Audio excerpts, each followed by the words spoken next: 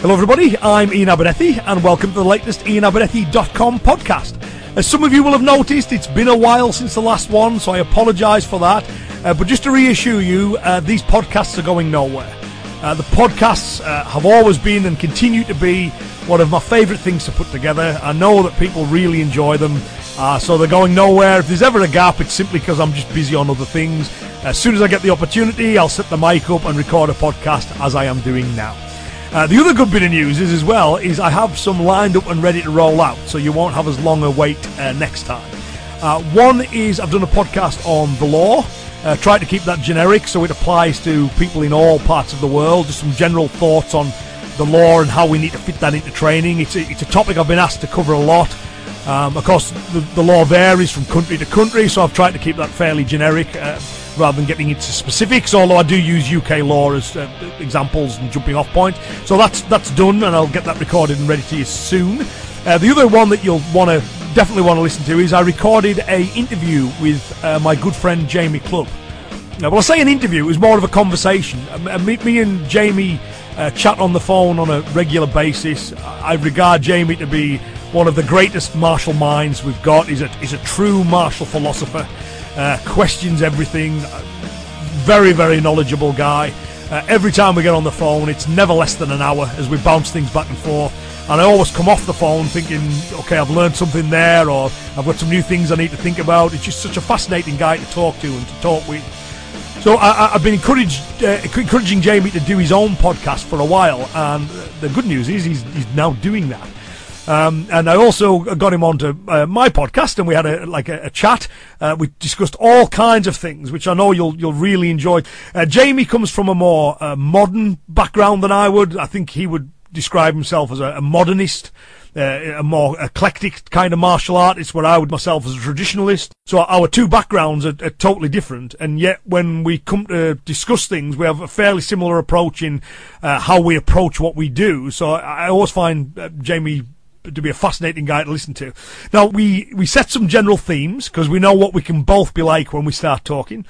And we aim to make the podcast about an hour long, and 2.5 hours later I knocked the microphone off. So it's going to be a long one. In fact, I'm going to split it into two. So I'll probably put one podcast out, then a week later drop the part B out. But you'll love that. It's came out really well. It's really interesting.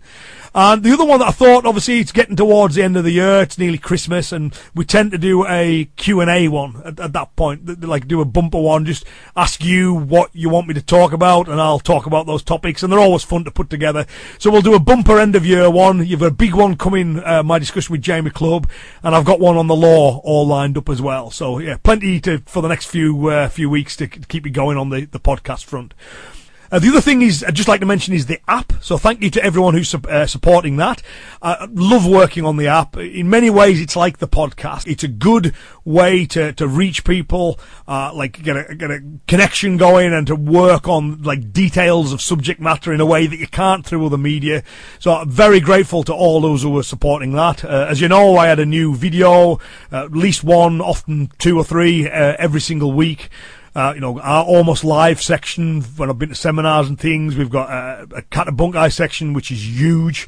Loads of different katas broken down with sections on pad drills and, general training points and all kinds of stuff. So I'm very proud of the resource that the app's becoming. And of course, I can't spend that amount of time on it unless people are supporting it. And thank you to everyone who supports it. Because I think, together with your support and your feedback and your requests, I think we're making something quite special there. And the other thing, I think it's the last podcast, is the first of the throwing series of DVDs is out. It's included in the app, so those who have the app have already seen that. If you haven't, that's available for DVD and download. I divided the throws into 3 DVDs. One that works on lifting throws, one that uses the principle of blocking the step, and then postural disruption throws will be volume 3. So volumes 2 and 3 will be coming soon, but volume 1 is available now. So I think that's about it for this introduction. So this month we're talking about life-preserving and life-enhancing, which I think are the two things that any worthwhile approach to martial arts should do. So I'd like to talk about what I mean by those topics, what I see as being life-preserving, what I see as life-enhancing. And hopefully the idea is to get you to reflect on those questions for yourself and to make sure that you're getting the most you possibly can out of your martial training. So thank you for listening to this introduction. We'll now move on to discuss what makes the martial arts life-preserving and life-enhancing.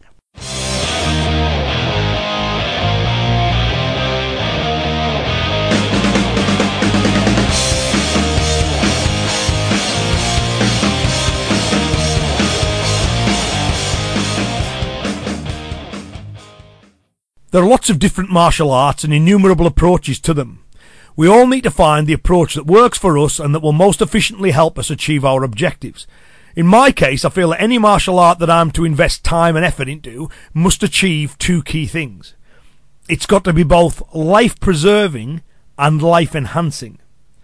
Many of you, especially those who've attended the seminars, will be familiar with that statement. And I'm sure it's the same for many martial artists, although they may not use the same terminology to express the sentiment. In this podcast, I thought I would break down what life-preserving and life-enhancing actually mean to me, and hopefully cover a few interesting talking points along the way. So let's start with life-preserving. What I mean by this is the martial arts helping to keep us alive, and there are two main subcategories to that. Firstly, in my view, any worthwhile approach to the martial arts should help us avoid harm when facing the violent behaviour and actions of others. Secondly, it should enhance our mental and physical health such that we are less likely to die prematurely. For the sake of clarity, I'd like to discuss each of these separately. So to me, it's an entry-level requirement that any worthwhile form of martial practice effectively addresses self-protection. I know many enjoy martial practice for health and enjoyment, and I'll discuss those elements later. But for me, any form of martial practice that does not address self-protection is not something I would be interested in. That would strike me as a very hollow form of martial practice. Any martial approach that does not address self-protection, i.e. is purely sporting or solely focused on art, wouldn't be of interest to me. Now, there's not necessarily anything wrong with that if it's done knowingly and honestly, but it's not for me. What I do have an issue with is the approaches that say they address self-protection, that don't do it effectively, or are blind to their shortcomings because they have never educated themselves about what such an approach should include. Everyone should avoid that, but honestly choosing to ignore self-protection because it's sport or the art aspects that interest us is perfectly fine, but it's not for me. For me, any system I'm going to spend time on must effectively address self-protection. Now, in the modern world, violence is, for most people, far less common than it was. We live in one of the safest periods of human history. Therefore, for most, there's not going to be a pressing need for physical self-protection skills. Away from forms of employment that bring people into contact with violence, such as a prison officer, police officer, bouncer, etc., most people will not be facing violence on a regular basis. If people are, then there are some lifestyle issues, personal security issues, or personality issues that need to be addressed. The primary solution is not going to be martial arts or physical self-protection skills. True self-protection training will cover good personal security habits, such that the risk of violence is reduced yet further, with the physical skills being a kind of insurance policy should the worst happen. Just like home, car, or health insurance, none of us want to call on those things. But we like the peace of mind of knowing that they're in place, and we're extremely glad we do have them if circumstances mean we have to call on them. So, for me, I have always sought to ensure that all aspects of self-protection training, both the non-physical and the physical, are thoroughly covered by those I've sought instruction from. They are also addressed in my own teaching, and they're also covered in the instruction I offer. Self-protection is a non-negotiable must-have for me, despite the relatively low risk of violence. Martial artists sometimes have a very warped concept of risk, though. As just mentioned, while the consequences are high, the actual chances of people facing life-threatening violence are very low. The most recent figures I have seen from the United Nations have the global risk of homicide at 6.2 per 100,000 population. That's pretty low. Living in the UK, it's down to a minuscule 0.9 per 100,000 of population. The USA, where the majority of those listening to this are based, that's 4.88 per 100,000 population. While every homicide is one too many and a devastating tragedy, the chances of anyone listening to this being killed by someone else are low. That doesn't mean we can ignore the risk, and as martial artists we should be doing all we can to reduce our personal odds still further. However, we do need to get a sense of perspective. For example, the World Health Organization has reported that smokers have a 50% chance, so that's a coin flip, of dying as a direct result of their habit. However, it's not uncommon to hear martial artists wax lyrical about the threat to their lives from criminal violence, while totally ignoring the exponentially greater threat that they pose themselves through smoking. I'm reminded of a tale one of my teachers once told me. He was once asked by a badly out-of-shape guy, who was a heavy smoker, to teach him self-protection.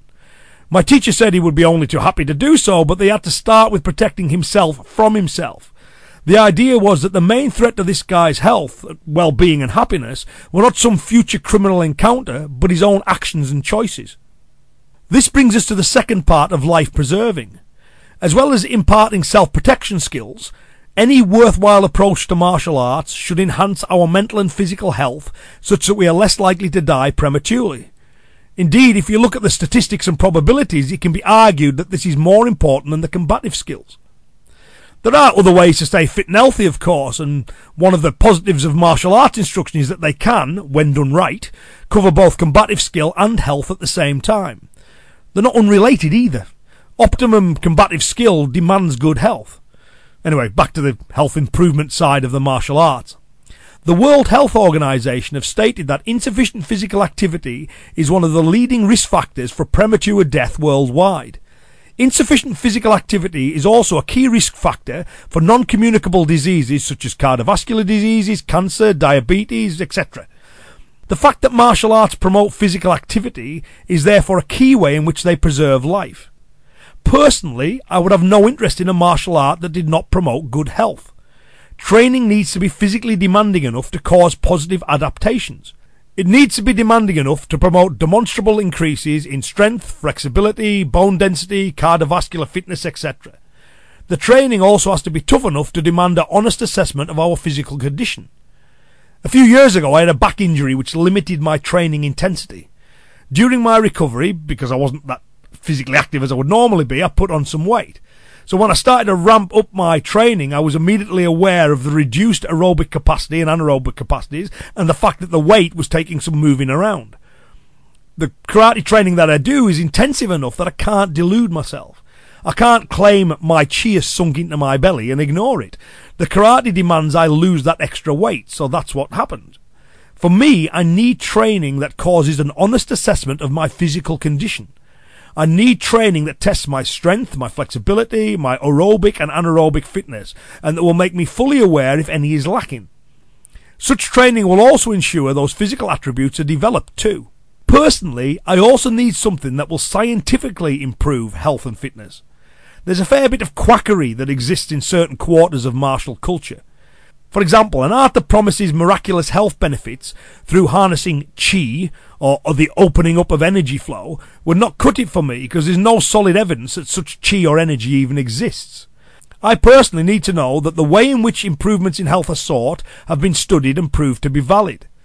I mean, that doesn't mean I'm automatically adverse to the softer ways of martial practice. Meditation and mindfulness have both been studied in great depth and have been shown to have significant health benefits, both mentally and physically. While I see kata as a vehicle for the communication of combative methods and a supplementary solo form of practice, there can be little doubt that solo kata can also provide a form of moving meditation and mindfulness. And there's value in that, and that value should not be discounted. We just need to be sure that we don't put the cart before the horse. The physical benefits of the martial arts are often a byproduct of the combative training.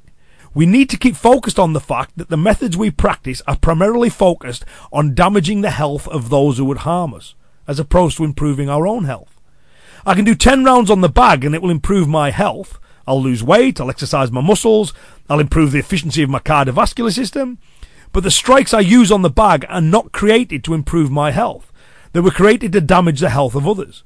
We should not lose sight of that and see the martial arts as being like any other form of exercise. So both parts of the life-preserving aspect need to be covered.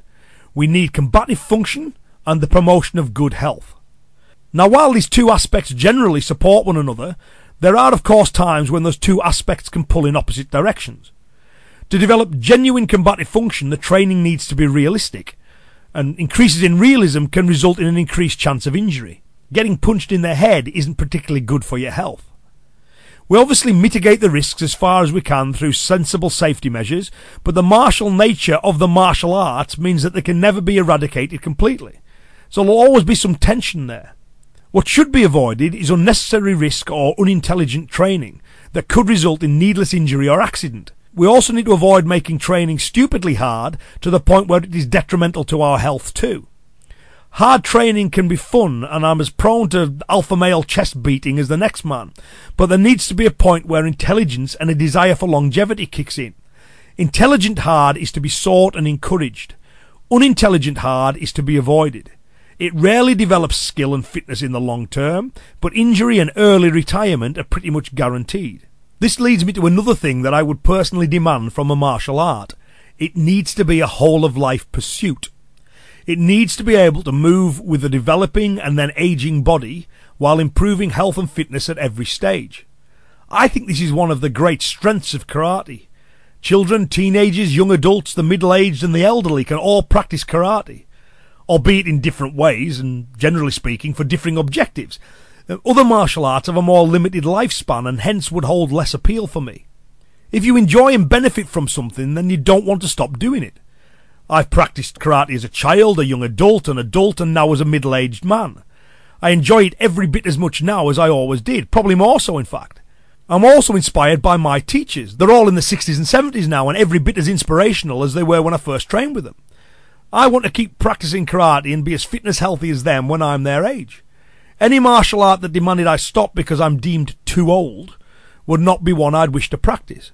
While there are lots of active elderly karateka, there are comparatively few active elderly boxers. Additionally, as popular as MMA is these days, it does strike me as a young man's game, and it remains to be seen if current practitioners will be able to find ways to keep training productively as they age.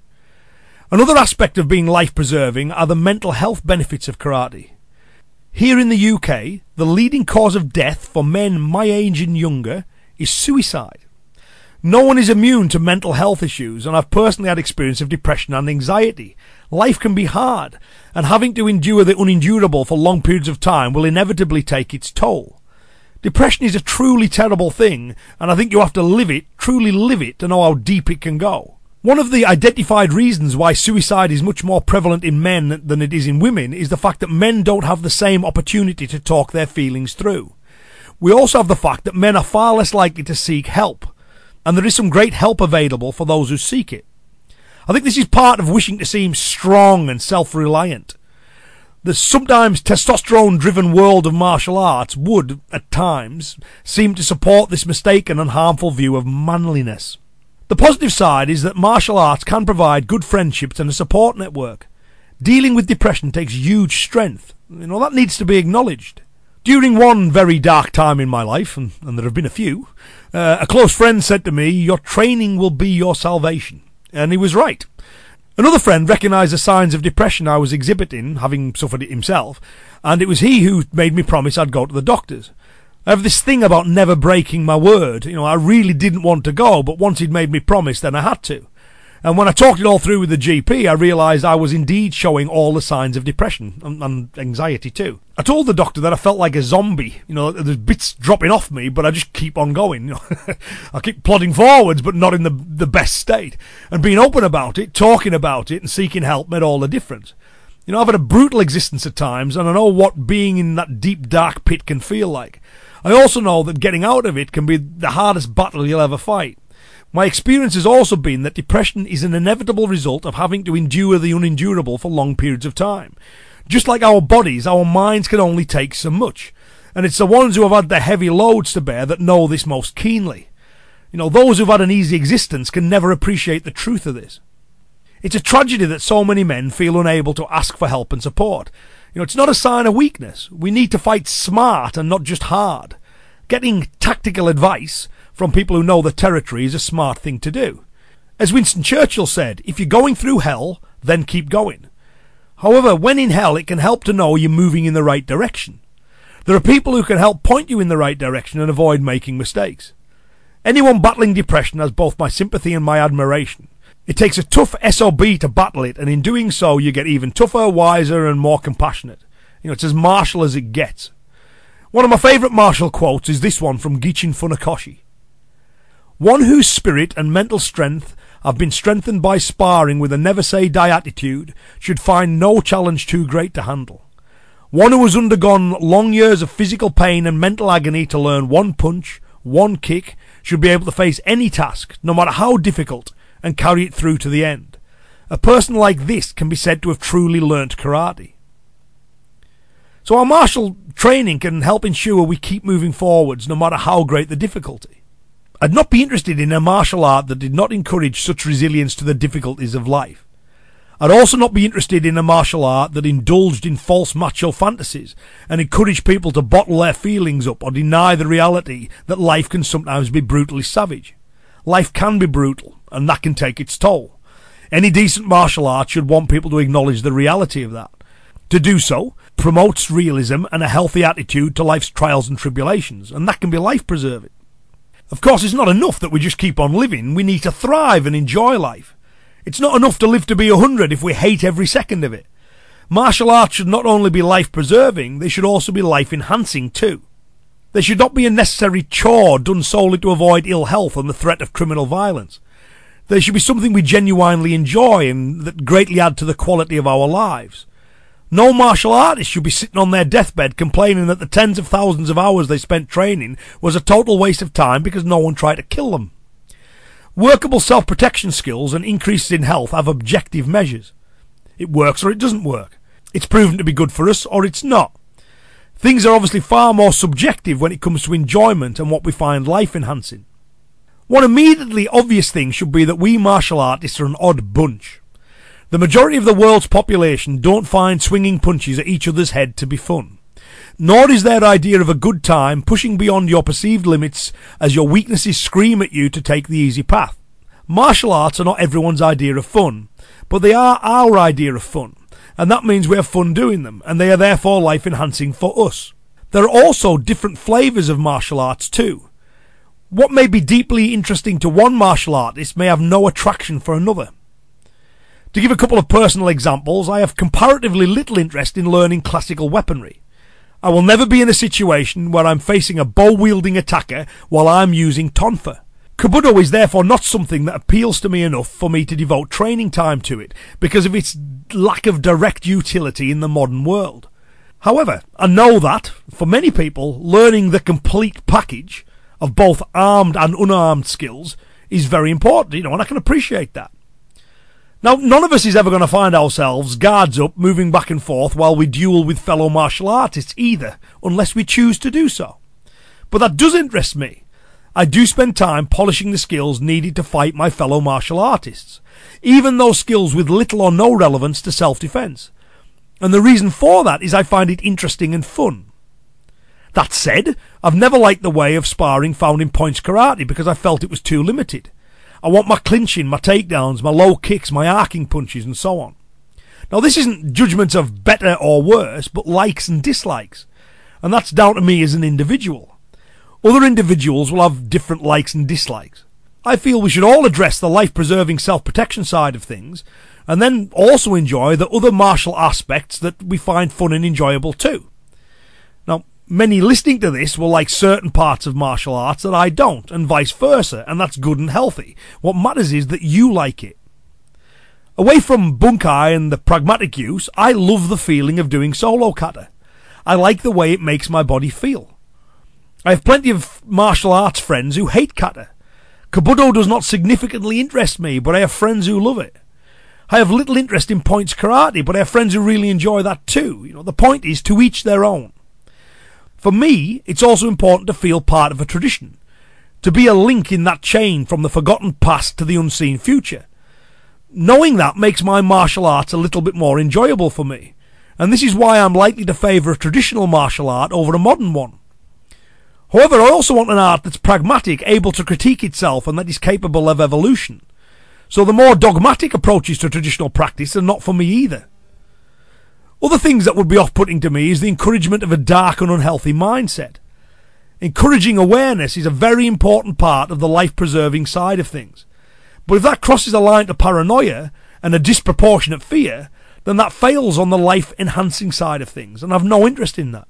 I would not be interested in a martial art that was obsessed with criminal violence to the exclusion of all else, and that made people more fearful simply to justify practice.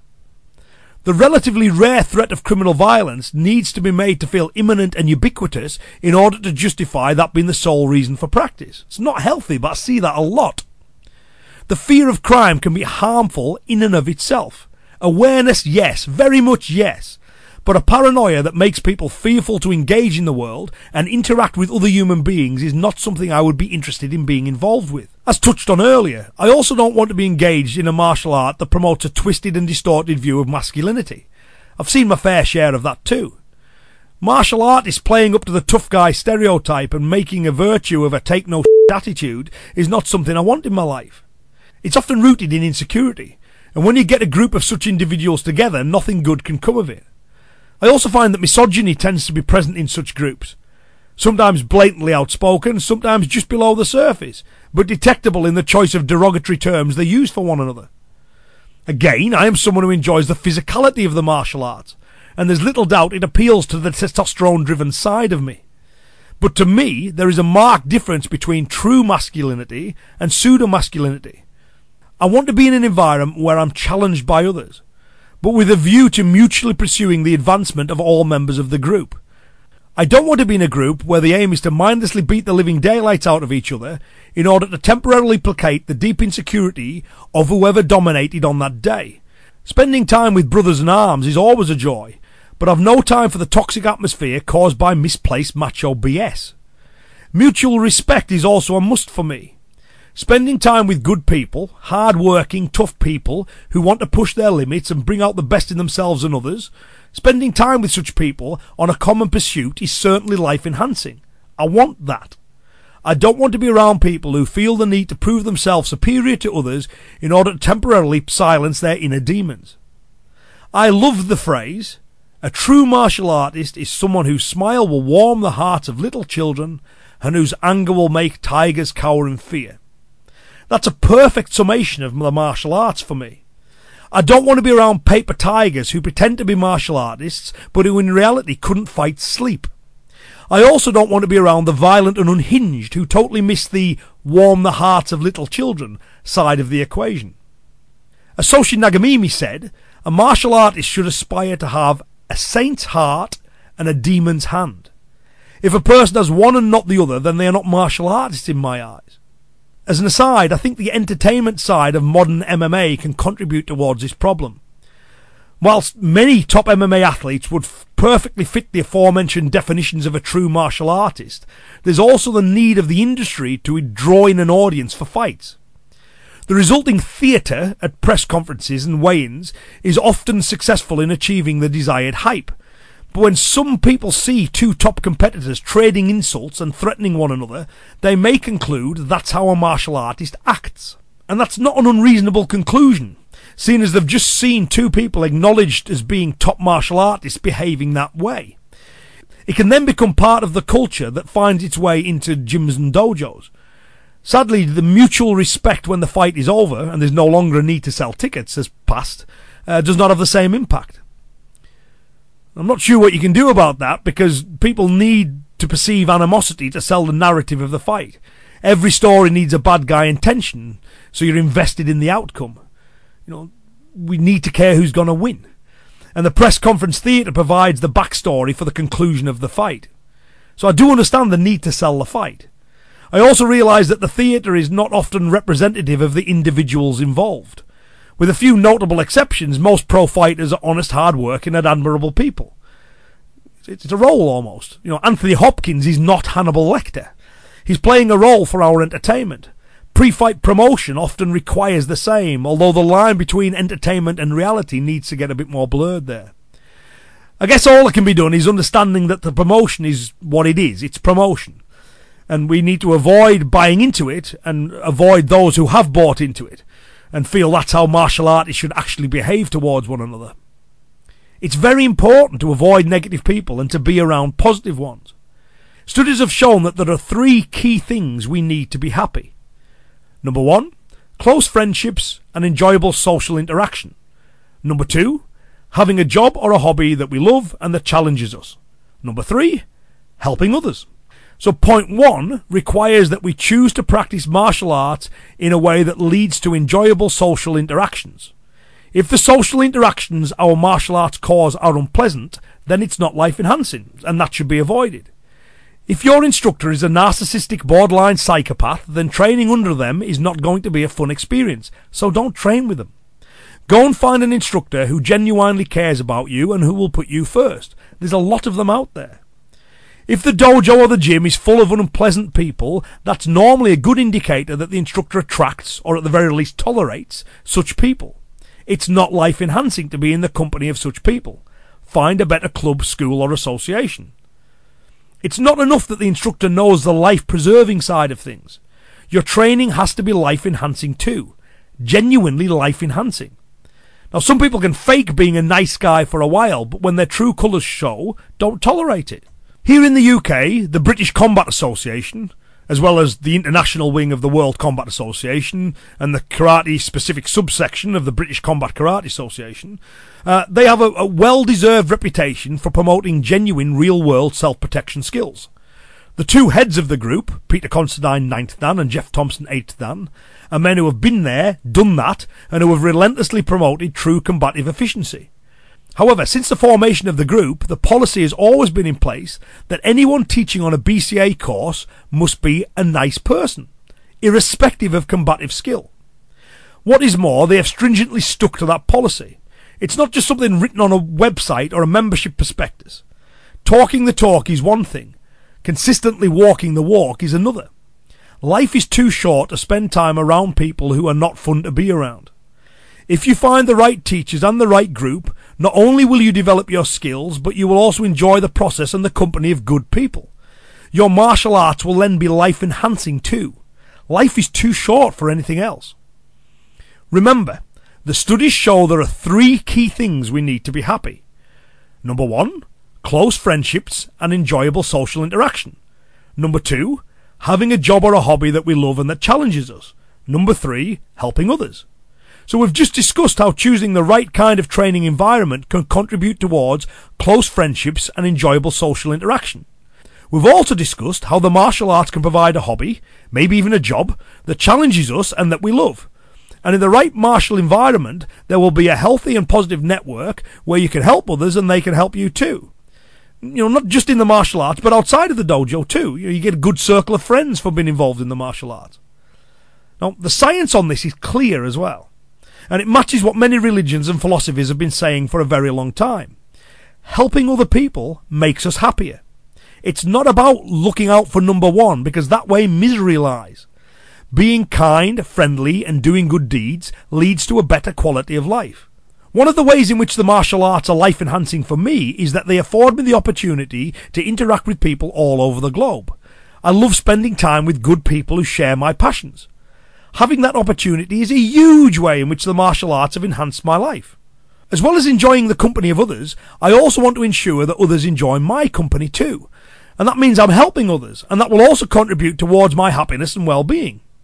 I always try to help people as much as I can, ensure they have fun during their time with me, and leave feeling energized and upbeat. I strongly believe that's the right thing to do, but the fact it leaves me feeling good is definitely a bonus. For happiness, we also need a job or a hobby that challenges us. Martial arts are my profession, but it's not about the money for me because the money's not life-enhancing.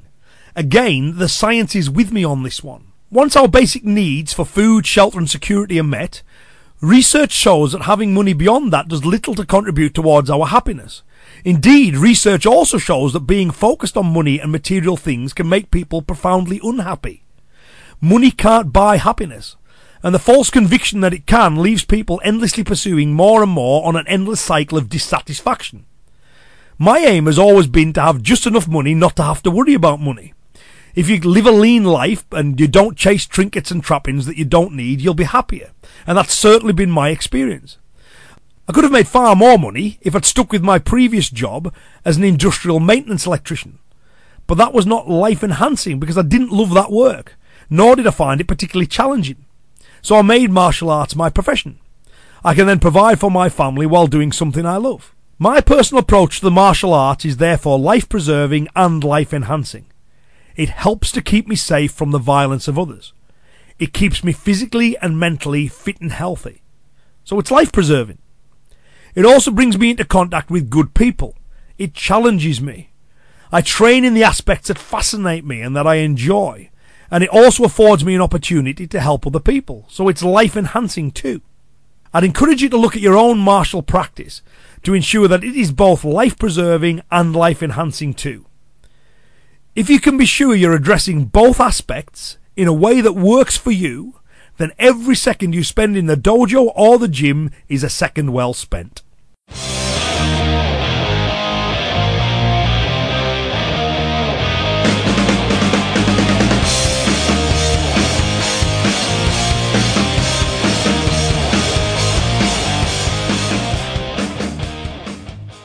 So there you have it. What makes martial arts life-preserving and life-enhancing for me? So I would encourage you, as I just mentioned, to look at your own martial practice and make sure that it's ticking the boxes for you. You know, we spend a lot of time doing this martial arts thing, so it needs to address your goals. If self-defense matters to you, then is it effectively addressing that? Is it good for your health and your fitness?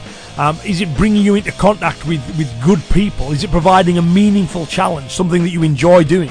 If your martial practice is doing these things, then every second you spend on it is time well spent. But it's important to stop and reflect and make sure that it is doing what we want it to do. Because, you know, we do spend a lot of hours and a lot of effort on these things, and we need to make sure we're getting the return. So so thanks for listening to this one. As I say, it won't be that long until we're back with another one. We've got the interview with Jamie Clubb, which I'll probably end up splitting over 2 podcasts. That was, again, a great conversation. I know you'll enjoy that one. I've got one written on the law. I think you'll enjoy that one too. And before Christmas, we'll do the usual Q&A end-of-year one, because they're always fun and make for a, what's the word I'm looking for? A bumper Christmas edition. We'll do one of those as well. So watch out for Facebook and Twitter and the website, usual places, because I'll be asking for your topics that you want me to cover and your questions in due course. And I think the only other bit of news that I've got is that I've been promoted to 7th Dan by Peter Considine, 9th Dan. Obviously, you know, Peter's someone who shouldn't need any introduction. If he does, then you can listen to the podcast that we did together. Peter's knowledge of all things martial and self-defense wise is pretty much unparalleled. To sort of have that man deem me worthy of a 7th Dan obviously means a great deal to me. So that grade comes from Peter and via the British Combat Karate Association, the British Combat Association, the World Combat Association, and it's also been ratified by the English Karate Federation as well. So very, very proud of that. So thank you for listening to the podcast as well. I'll be back with more information very soon, and thank you for your patience in waiting for this episode. Okay, take care, speak soon, bye bye now.